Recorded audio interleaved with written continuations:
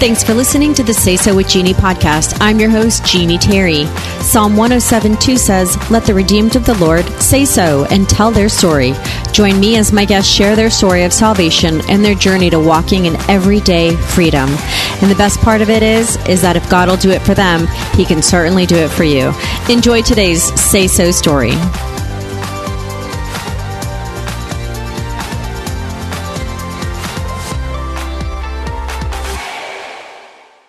Thanks for tuning into the Say So with Jeannie podcast. I'm your host, Jeannie Terry. Today, I'm speaking with Heather Creekmore, author of the book, Compared to Who, as well as her most recent book entitled The Burden of Better. Heather is a body image coach who teaches women how to end their struggles with their own body image. And today she's going to graciously teach us how to stop comparing and start living. Heather is joining us from Austin, Texas today, where it appears that Elsa has literally set off an eternal winter. And it looks like we've caught Heather in between power outages. So Heather, can you hear me? I can hear you. It's great to be with you, Jeannie. It's good to have you. What's going on in Austin? Oh, it's crazy, but we've kept our electricity. So I'm really grateful for that because most of the people around us don't have it. I think my husband figured out that we're on the same grid as like the hospital and the fire station. And when you're in that little area, you're protected. Mm-hmm. So praise God for that.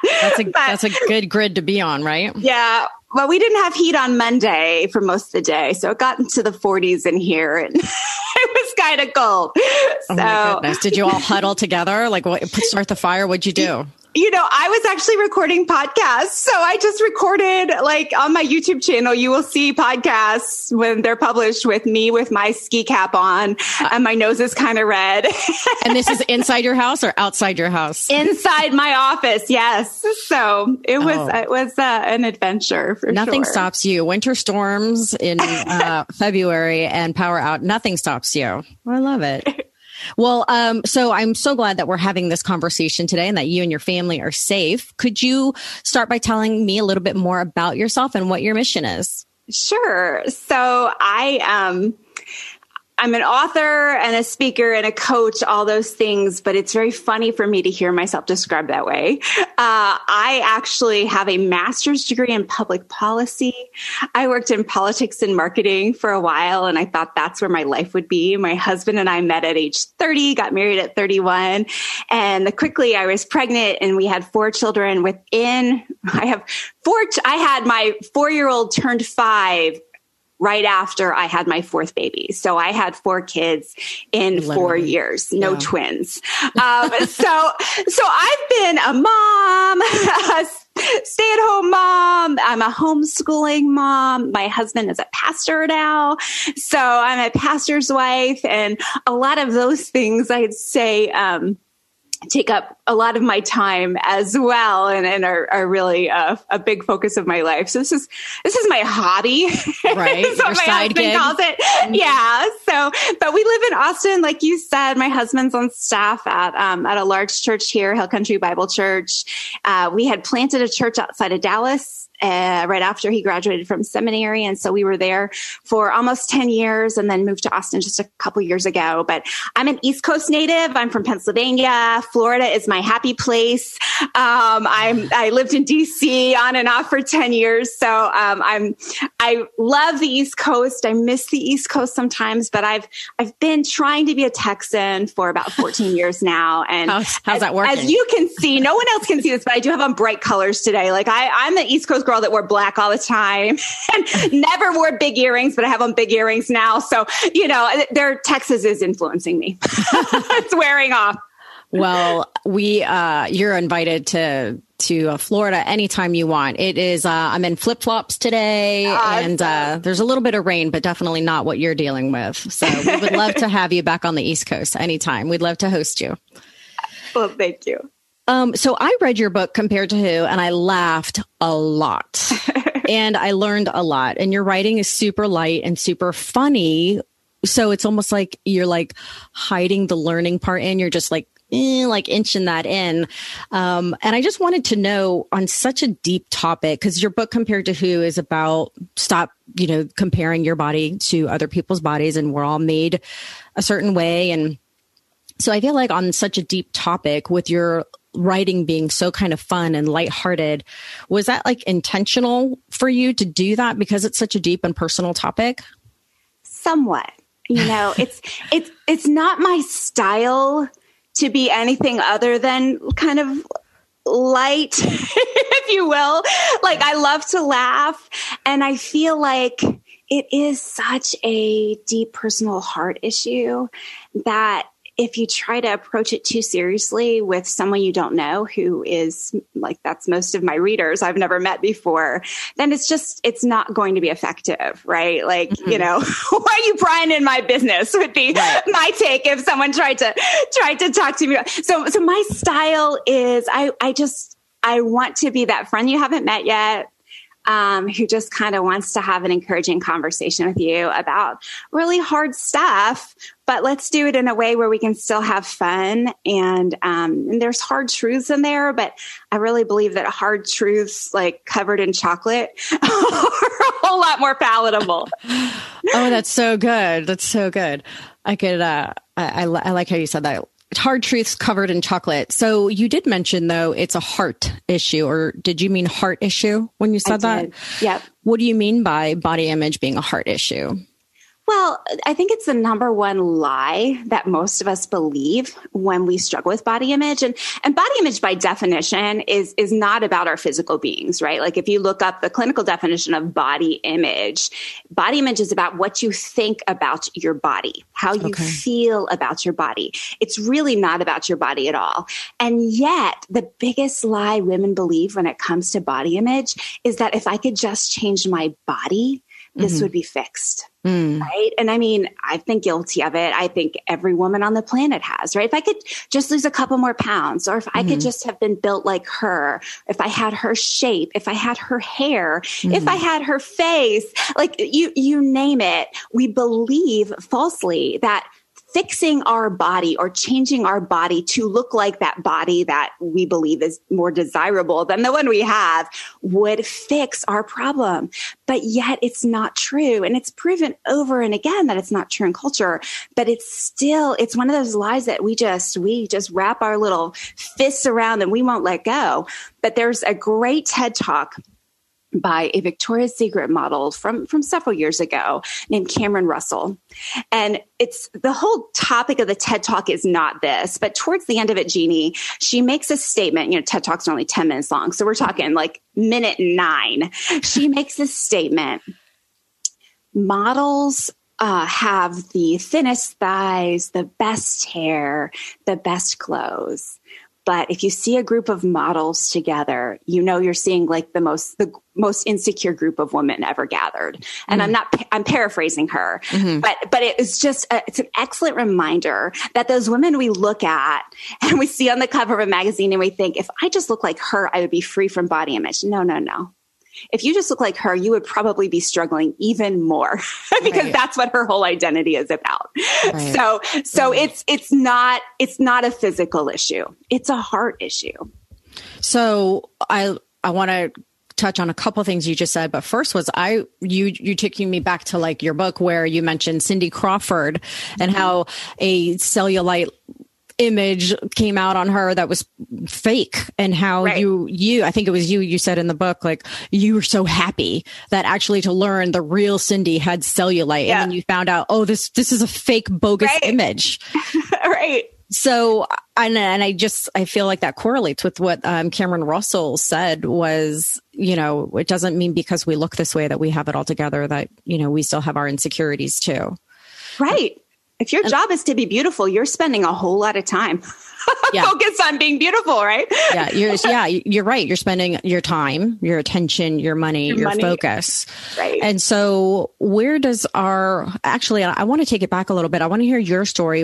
What made you go? And I did read in your book, so I know a little bit about your past history, because you said that in your book, you're really candid about your body image issues starting at a young age, and how that you thought you'd be happier if you were more beautiful or thinner, and how you fight hard not to walk into a room and mentally divide the women in the room into 2 categories. One is thinner than you, or one that is not thinner than you.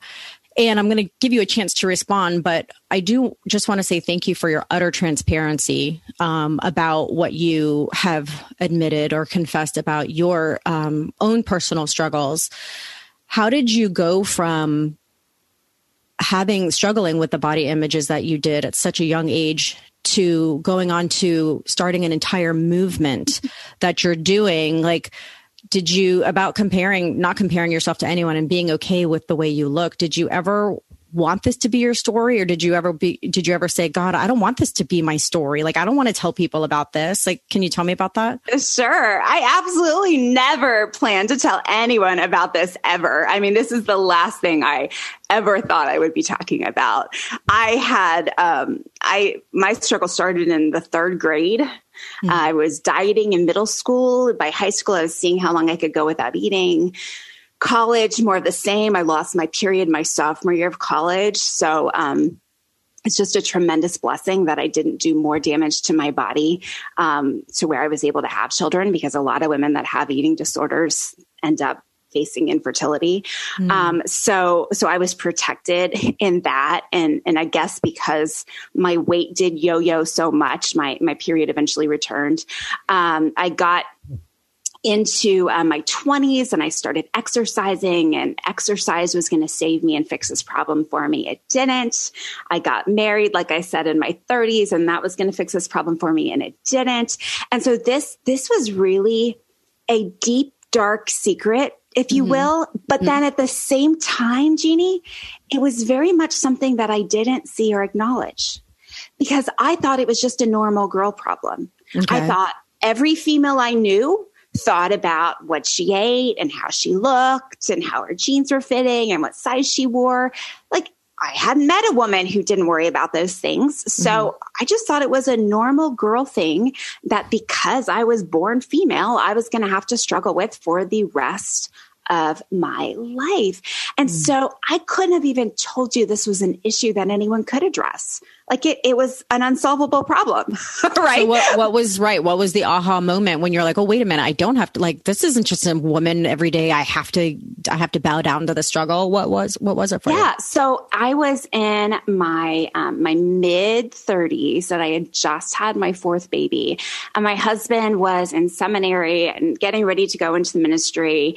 And he was listening to sermons all of the time, just all the time. And just the way our house was configured, you know, wherever he was, we didn't have AirPods. I always say them wrong. Earbuds, whatever those things are. We didn't have fancy things. We have in our ears now. Right. We only had like corded things. And so most of the time he wanted to do stuff. So he would just play it out loud on his computer while he could get stuff done. And so I ended up listening to these sermons too. And he was listening to a sermon by a pastor named Tim Keller one time. And Tim Keller was talking about modern day idolatry. Now, Jeannie, I was raised in the church. Like, I went to Christian school starting in 7th grade. I went to a Christian college. I went to a Christian graduate school. Like, I knew my Bible and I knew what an idol was. It was a little statue in your house. And I didn't have any of those. In fact, growing up, like, my mom would not let us have a garden gnome because those were idols. If we went in the Chinese restaurant, we had to like turn the other way and not even look at Buddha. Like, those kinds of things. Like, we were idol free. Idolatry was not our problem. And Tim Keller started talking about modern day idolatry. And he has a book called Counterfeit Gods. And he was talking about that. Wow. And like, literally, I remember cleaning my kitchen and hearing this and being like, and it was the Holy Spirit nudging me saying, this is your problem. This is why you always want to be thinner. Wow. This is why you always want to change your body. And I couldn't get enough. Like, that just lit something inside me where I wanted to learn more about that. And so I started to listen and read everything I could get my hands on in that realm. And really, it came down to a place where I had to recognize, I was like, wow, this isn't just a normal girl problem. This is a sin problem. And a lot of people may hear that and be like, oh, great, she's going to tell us about sin. Like, that's not good news. But it truly is good news, because there is a cure for our sin problem. Jesus died for our sin problem. If this is just a normal girl issue, this is just like a big, heavy diaper bag I've got to carry with me the rest of my life, right? But it's not. If there is a root that's a spiritual root of sin in this, then we can be free and clear of that. Right? God promises us that in 1 John 1:9, that if we confess our sins, he's faithful and just to forgive us of our sins and to cleanse us from all unrighteousness. So we can be free. And so once I recognized that and was able to take care of it the biblical way, to confess it, repent, and start to seek, okay, God, what is the better way? That's when I really tasted my first dose of freedom. And I'm not going to say that like a light switch like flipped from off to on, and all of a sudden I didn't care what I weighed anymore and could go out of the house without makeup. Like, no, it wasn't that, right? But it started in me a process of recognizing, oh my word, I have been serving beauty. I have been looking for more beauty or a thinner body to save me and bring me peace and bring me joy and bring me rest and bring me happiness and all those things that really only Jesus provides. And I was looking to a physical makeover to do that, instead of acknowledging that I had already had a spiritual makeover. And that's really where that comes from. I like how you say spiritual makeover. And so and I love how you said, if sin is the root, there's a solution. There's our savior, to cover that sin. And as you said, the steps are to confess, repent, receive forgiveness. Absolutely. I like how you touched on that too. And I just want to take it back to body image is not the real, I just want to make sure I'm understanding this correctly. It is not really how you look. It's how you think or feel about how you look. Right.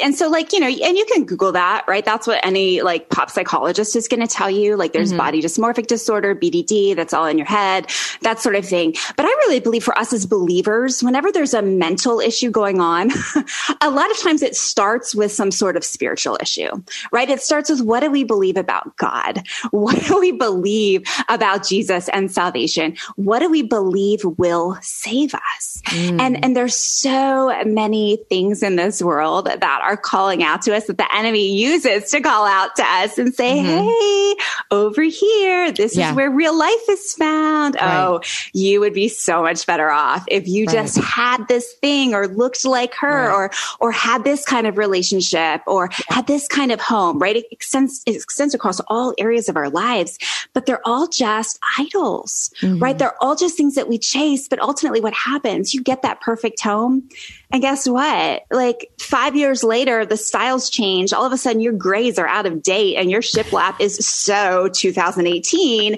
and you need a new house again, right? Or you get that body, but guess what? That doesn't give you rest after you get that body, because you have to maintain that body.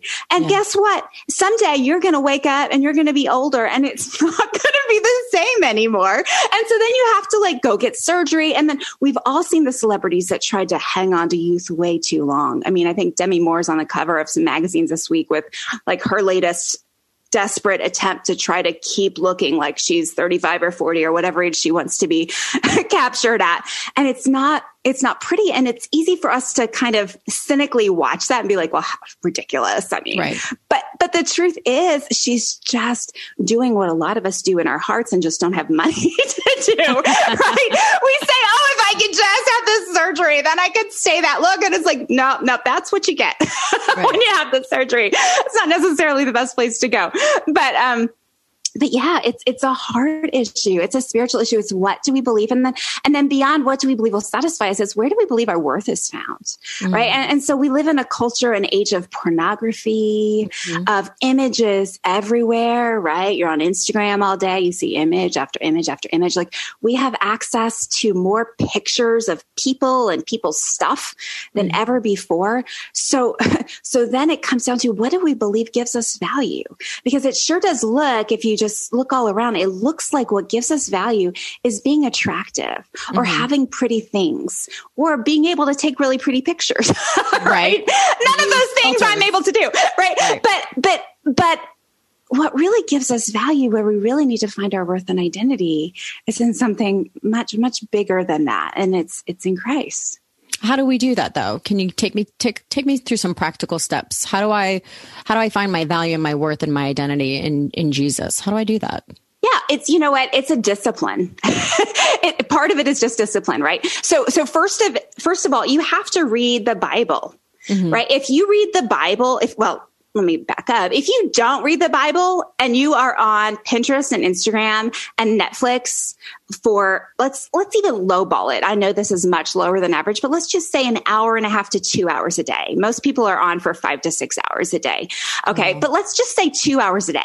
You have 2 hours a day of messages coming at you, telling you that your value and worth come from looking a certain way, being a certain weight, having a certain body image, right? And you have 0 hours a day coming from how the word defines it, right? Okay. So let's say you're doing a great job. You're spending your 15 minutes in the word every morning. Right. Again, you have 15 minutes in the word every morning and 3 to 7 hours of other messages coming at you. Now, the good news is God's word is so much more powerful than these other things that are coming at us. So I would say, yes, start with 15 minutes in the word. I don't think you have to spend 3 hours in the word to equal your 3 hours on Netflix. If you could do that, awesome. Like, I hope you do that. But I don't think that that's a standard that has to be kept. So please don't misunderstand me in making those comparisons. But you do need that grounding, because if you don't know what God says about you, how do you expect to find identity in anything but what the world says about you, right? It's impossible to define beauty the way the word says beauty is defined if the only definitions you're hearing and seeing are the world's definitions. So that's step one. Okay. Go ahead. No, I was just thinking about Lucifer, right? He was the most beautiful angel, wasn't he? Right. And he got a little hoity-toity and thought he wanted to have people worship him more than or apart from God, right? So isn't he the creator of idolatry and idols? Absolutely.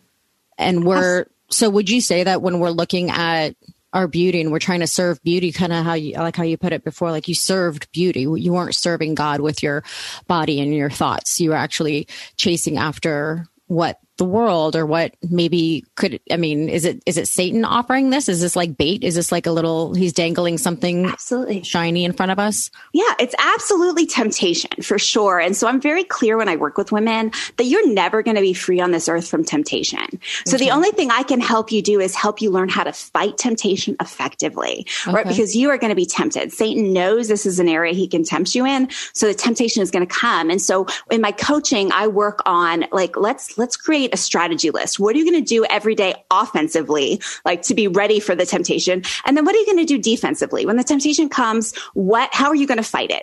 And so that's something we do. But back to Lucifer, the original sin there is pride. Right? He wanted people to worship him. And I'm going to say this in as fun and as light of way as I can. Hold on. Let's have it. So, buckle your seatbelt here for a second. But follow me here. When we look through Instagram, what is the message that we're hearing from a lot of people? Follow me, worship me, right? And if I'm really honest with where my struggle has been, like, I get dressed for church some morning and I walk in, not because I'm there to worship God, but I look a certain way because I'm like, I hope someone notices and worships me a little bit today too. Right. And so not that we're conscious of that again, like I think this is a very subconscious thing that we do, but I think our hearts, just like Satan, were tempted by the pride that comes with, it would kind of feel good if everyone worshiped me. Mm-hmm. Like I kind of would like some attention right here, and what can I do to get more attention right here? And if I had that attention right here, oh, wow, then I would feel good. Then I would feel satisfied. I would feel like I'm enough then. Right. What about the woman? Maybe you can speak to the woman who's like, I just want to hide. I don't even want that attention. I want to look a certain way because I don't want that attention. Have you met women in your practice in what you're doing like that? Absolutely. Yep. I have a client right now who's just like, I was the weird girl in high school. She's like, just like straight up. That's how she put it. She's like, because I but her confession, which I think I don't want to put this on everyone who has that story because it may not be the case, but I think sometimes what happens is, and in her case, she's like, I gave up. Like the cool girls wouldn't accept me. There was nothing I could wear that would allow me to fit in with them. Yeah. So I'm not going to say that that's the story for every woman who's been in the case where she feels like she just wants to hide. But I do want to point out that an interesting thing about pride is that it can manifest itself as cockiness, arrogance, narcissism, right? But it can also manifest itself as self-loathing, right? Mm-hmm. So if you Google, what do I do to fix my body image issues? You're going to find about 1 million entries that are going to tell you need to improve your self-esteem. But from a biblical perspective, I don't really think that's what the Bible recommends. And here's why. The problem is, how do you know when you have enough self-esteem, mm-hmm. right? The person with high self-esteem, the person who loves themselves so much and is always talking about how great they are, like no one wants to be around that person, right? So we know that's not like how God would define it, right? But then the other side of that, the quote unquote low self-esteem person, you actually, when you have low self-esteem, you have kind of the same problem that the person with high self-esteem has, in that you are focused so much on yourself. But instead of deciding that you're better than everyone else, you've decided that you're worse than everyone else. Mm. And in both cases, it's really a refusal to see yourself as someone who is a sinner and saved by grace alone, right? So the overly arrogant person is like, I don't really need God. I can save myself. But the person who self-loathes is like, oh, I'm not good enough for God's grace. Nothing can save me. And that's just arrogance too. So I think your original question was the woman who's hiding. In some cases, this like self-loathing or I'm not good enough, like kind of staying in the wallowing pit of, oh, woe is me, I will never be good enough. Mm-hmm. It's just a pride issue as well. And so really the way out of both of these things is not to improve self-esteem or decrease self-esteem to try to find some elusive middle ground in the self-esteem equation. Right. Really, the freedom comes in what I call, and what Tim Keller calls, I should not take credit for it, what Tim Keller calls self-forgetfulness. And that doesn't mean self-neglect. Right. It just means that I am thinking so much more about God and how God loves me and how God defines my beauty and how God defines my worth and how I can love others. I am thinking so much more about those things than I am about whether or not I'm good enough, that I find freedom from that trap of navel gazing. Did you say navel gazing? I said navel gazing. Yeah. So looking at our bodies. Yeah. Or just like, the woe is me. Oh, right. Looking down. My legs. Right. My belly has never been the same since the babies, like all of those things that we just want to fixate on. Right. No, the freedom doesn't come when you get flat abs, because you get the flat abs and guess what? The enemy comes and he's like, oh, that's so good that you got those flat abs. You keep going. Now it's just a shame about your arms. They're still kind of flatty. You can do something about that. And then you fix the arms and it's like, oh, that's so good. Oh, it's a shame you're so flat chested. Maybe you should get some surgery for that. Okay. You get the surgery. Oh, boy, now you kind of look heavy. You should lose some more weight. Okay, you lose some more weight. Oh, it's a shame about your hair. You still haven't fixed that. I mean, you've done so much in your body, but you need to get something done. And it's just one thing after another. The beauty treadmill does not let you off. You will never find a spot. You are hard pressed. I dare anyone listening today to find me a woman who has done major work on her body and has come to a place where she is satisfied.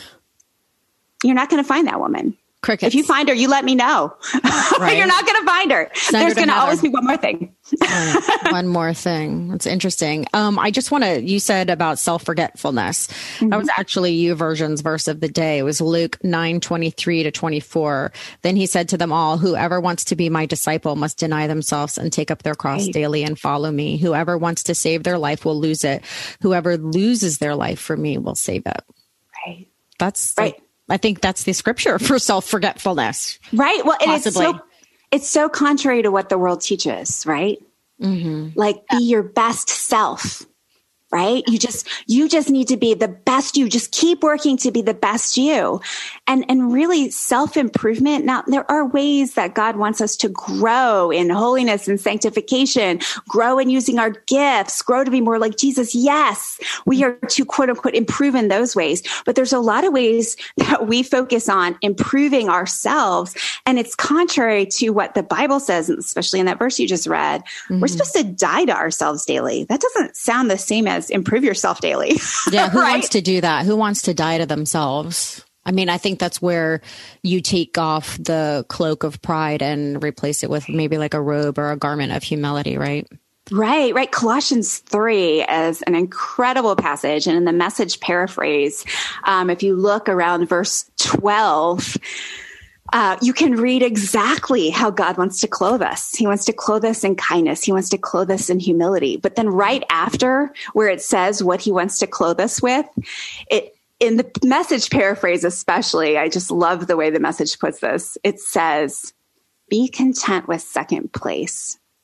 And that to me that just punches me in the face, because so much of my life was I need to be better, right? Like I'm in this imaginary beauty contest in my head and I want to win. Right. But what would happen so to go back, you mentioned how I talk about going into a room and dividing the women. What would happen if I went into that room and was like, oh, wow, she looks so great today. I'm good to be in second place. Right. Oh, you know what? I'm just here to love women. I'm not here to try to get these other women to worship me or to think I'm hot or to think I'm dressed really cute or think I have it all together. What if I go into that room to love them? And instead of seeking, oh, what are they going to say about me? Seeking out the person who needs a friend and just being a friend to her, loving her. I mean, so many people misuse the passage in Matthew about loving others as ourselves. Mm-hmm. But if you really exegete that and look at other places in the New Testament where Paul talks about, loving someone as yourself, like there's just no way possible you can extrapolate self-love out of that. What instead we should gather is that God believes he's given us enough self-love inherently. We all are just born thinking about ourselves first. When I had babies, they did not stop crying and be like, oh, mom, you have needs. You take care of that first. Right. And even now with teenagers, still, it's a conversation that has to happen with okay, wait a second here, dude. Mom is in the bathroom. You're going to have to take care of that right now. They don't stop and think, what are mom's needs? Right. I should really worry about mom first. No, we are all bent towards thinking of ourselves first. And then beyond that, especially if body image is something you struggle with, it's what do you think of me? Right? How do you perceive me? Do you think I'm nice? Do you think I'm kind? What do you think of me? And we spend so much time thinking about me. What do you think of me? Mm-hmm. That thinking about others as ourselves is really turning those focuses off of what do you think of me? How am I to how are you? Yeah. How are you really? And what can I do to help you in whatever struggle you're in? Or what do you need? Or how can I be an encouragement to you? How can I edify you? And it just completely changes the way we look at that. But so many in culture, even in Christian culture, are saying you have to love yourself before you can love others. That's absolutely unbiblical. And if you look at what Paul tells husbands in Ephesians, he says, that husbands are to love their wives as they love themselves. And so if you want to interpret Matthew as you have to have self-love before you can love others, then you have to interpret Ephesians that way, which would mean that a man has to love himself more before he can love his wife more. Well, so to just carry that through logically, then that would excuse a man who doesn't love himself not to love his wife. Right? Mm-hmm. Oh, he should love his wife as he loves himself. Well, if he hates himself, he should hate his wife. That is absolutely not what Paul's saying. No one is confused by that, right? We all know what he means. And so you can't extrapolate from Matthew that we need self-love before we can love others. No, I tell you what, we need God's love before we can love anyone. That's we already have enough self-love. We just need to start practicing the other love. No, that's good. I mean, God is love. He's the creator of love. I mean, go to the source to find love. Right. So how do you, and you might have already answered this, how do you get off yourself and get onto others? I feel like I just had a conversation with someone recently who was like, well, what happens when I don't make the team, or I don't get the job, or I don't get the husband or wife? It's like, and they've wrapped everything up into that. And I feel like people can wrap everything up into their self-image. Right. How do you, let's say your world is turned upside down and you've wrapped everything into that, and now it's something happens, some catastrophic life event, or just something you think is catastrophic. Right. And you go into this self-loathing maybe. How do you get your mind off yourself and onto others? Because if you do have that self-love, or God's love, excuse me, and you're supposed to know your identity in him, and you're supposed to know your worth in him, and all of a sudden you turned inward, how do you get somebody out of that self-inwardness, or that kind of pity party mentality, or that victimized mentality, to actually focus on somebody else? Because if we are supposed to love others like we love ourselves, but we're having that moment because we put our faith, hope, and confidence in something we weren't supposed to in the first place. So how do you get maybe that person out of that? Right. Well, so again, seatbelts on, like, you kind of have to repent of your pride first, right? Because ultimately, when we are in that place, a lot of times the thoughts that we're having are, this isn't fair. Yeah. This isn't the way it should be. Yeah. This isn't right. And then underneath that is, God, how did you let this happen to me? God, you are better to other people than you are to me. God, you must love them more than you love me. God, this isn't fair. And in that, we're questioning God. Right. And we're kind of complaining. Now, the Bible is clear. Complaining is sin, but lament, like David does, is not sin. Right. So it's one thing to be like, God, this is so hard. I know you're in control, but I don't understand this. This is killing me. Like, God, help me. Like, but that's from a heart of submission, right? That's from a heart that's like, okay, God, you are sovereign, and I don't know what's going on here. This hurts. Yeah. Like, that is, God wants us to come to him with that. But God, you have messed up. Okay. like that's pride, right? That we know better than God what is good for us. And so I think you have to start with just confessing that pride and repenting of that pride. And then it's a discipline. Like I said, you have to know the truth of God's word. You have to be talking to God. And then that's that die to self daily, right? Because it's self that says you should be in a better place. You should look better. You should do better. You know, all the betters I talk about in my book, The Burden of Better, like, that's all self-focused. That's all the message of self-improvement, the message of self-esteem. And like we said, the message of the Bible is die to self. There's an incredible book called The J Curve by Paul Miller. And it's basically about how we die and rise with Christ again in every situation. And the situations you talked about, like the person who has their identity built in, I'm going to make the team. Like, I'm going to play pro ball or whatever. And then they don't make the team. What does that look like? That's a death. You're dying a death. So how do you rise again? Right? Like, and it's not necessarily a rise again, like to make another team. It's just you have died a death with Christ. How do you trust him to walk with you in that so you can rise again? I mean, I think of people that have suffered from horrible accidents, right? There's a model, and her name is escaping me right now, but she was a model, and she was hit by a private airplane propeller and completely disfigured her face. She was on fire. Like, she's not a model anymore, but she has a whole new ministry talking about how putting your faith and trust and confidence in your looks can be, zapped from you in an instant. But then I think about people like, I don't know if you're familiar with Nick Vujicic. He's a man Thank you for saying him. Yes. Yeah. He born with no arms and no legs. And yet he preaches the gospel to literal millions of people around the world. I mean, you would think if you were born in that situation, well, boy, you must be destined for just a miserable life at home. You can't do very much. Right. But there's a man that was not overcome. There's a guy who lost his legs in Afghanistan or Iraq, Sergeant, I think his name is Johnny something Jones. I'm messing up his name right now, Jeannie. I'm sorry about that. But he did this meme that I saw on Pinterest one time, and it just captured me. And it was, people ask, he lost both of his legs in a bomb going off. And he said, people ask me how I can be so positive without my legs. And I ask them how they can be so negative with theirs. My legs have always been my spot, right? Like hated my thighs, just have never had thigh gap. Just my legs have always been too big. Even when I was at my smallest, my legs were too big. I was sure of it. And I saw this meme and I was like, yeah, that's it. I have 2 working legs that can, they don't run very fast or well, but they work. And I can praise God for that and ask him, okay, God, how do you want to use my squatty little legs? Right? It's probably not going to be for modeling, but you have a purpose for these big guys. Yeah, absolutely. Oh man, I love what you just said. I think what we're touching on here, it's coming out now, is a heart of gratitude. Right.